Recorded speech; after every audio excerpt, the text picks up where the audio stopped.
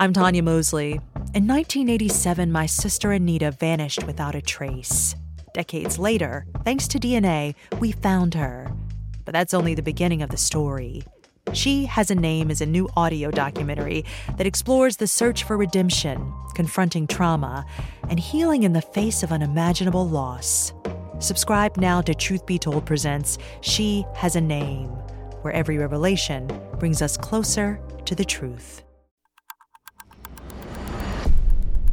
Today is Tuesday, April 7th, 2020. On this day in 1972, notorious mobster Joseph Crazy Joe Gallo was gunned down in front of his family in a clam bar in Little Italy. The killing would re-enter the public consciousness decades later when a notorious hitman confessed to the murder.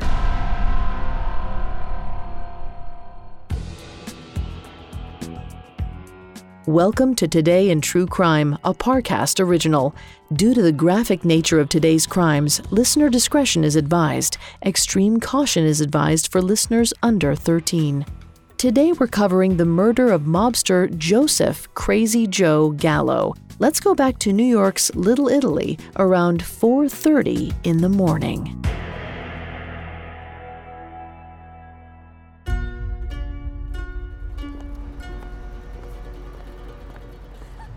Joe Gallo strutted down the street, slightly buzzed and incredibly happy. He was celebrating his 43rd birthday, and he and his family had just seen Don Rickles perform live. He looked at his wife of 3 weeks, Sina, still fresh with the honeymoon glow. He looked at his 10-year-old new stepdaughter, Lisa, her childlike excitement invigorating.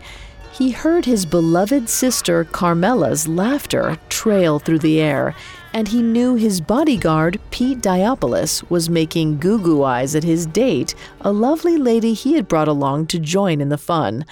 Joe was in a grand mood. He wanted to keep the night going at one of his favorite restaurants, Umberto's Clam House.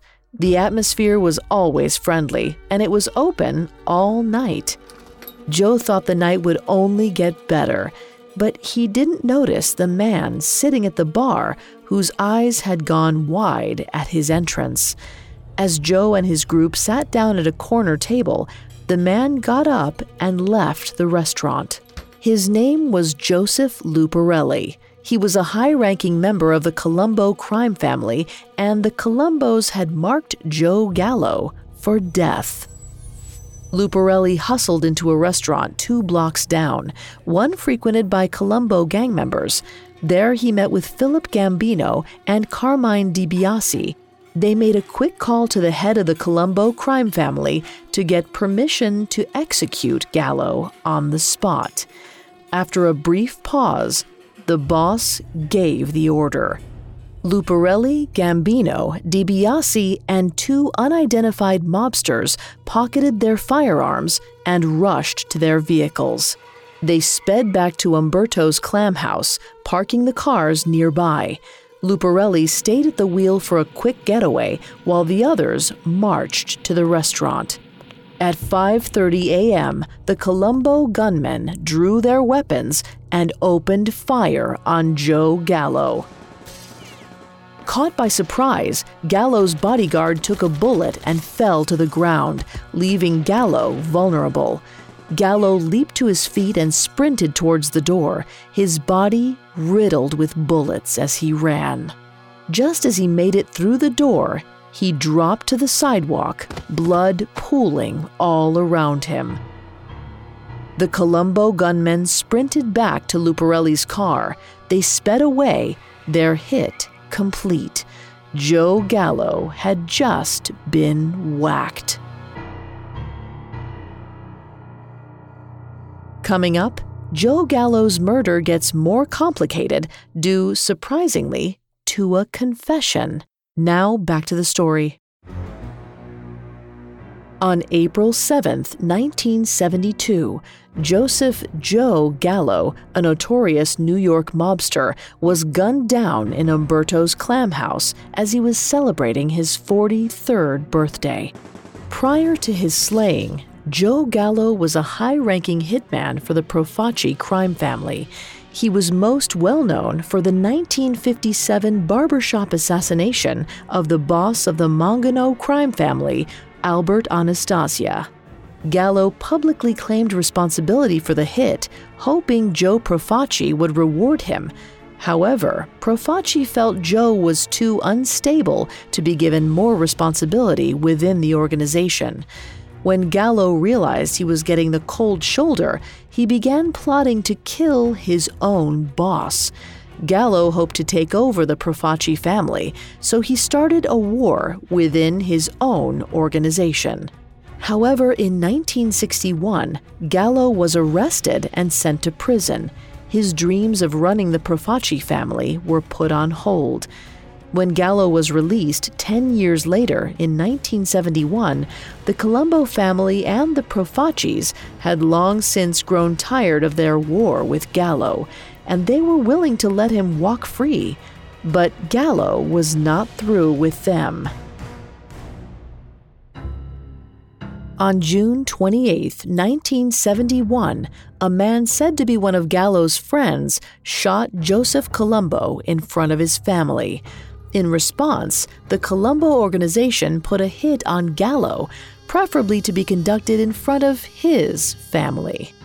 Thus, in the early morning of April 7, 1972, Colombo family men gunned Joe Gallo down in Umberto's clam house, in full view of his friends and family.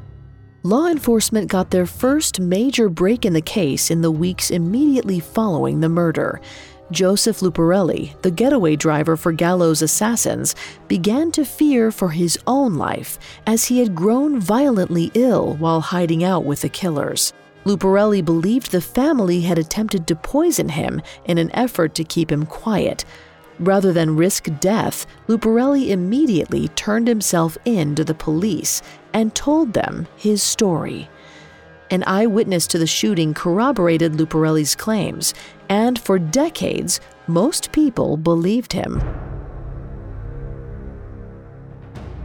But the world would rethink the killing in 2004 when Charles Brandt's book, I Heard You Paint Houses, revealed all the secrets of a union boss and mob hitman named Frank Sheeran. In the book, Sheeran claimed responsibility for the slaying of Joe Gallo, stating that he had acted alone. This confession drew national attention and sparked new investigations into the murder decades after it occurred. Unfortunately for Sheeran, most of the evidence acquired at the time indicates that his story is most likely a lie. Sheeran did not kill Joe Gallo. Luparelli's associates did. Yet Sheeran's tall tales did gather him significant acclaim. In 2019, his memoir, I Heard You Paint Houses, was adapted into Martin Scorsese's Academy Award-nominated film, The Irishman. Joe Gallo was never the kingpin he dreamed of being, but after his death, he found the same powerful cultural cachet. Even 32 years after the killing, people were still trying to claim responsibility for his death. And now that his death has been dramatized in a major motion picture, he will likely always be remembered. So will his crimes.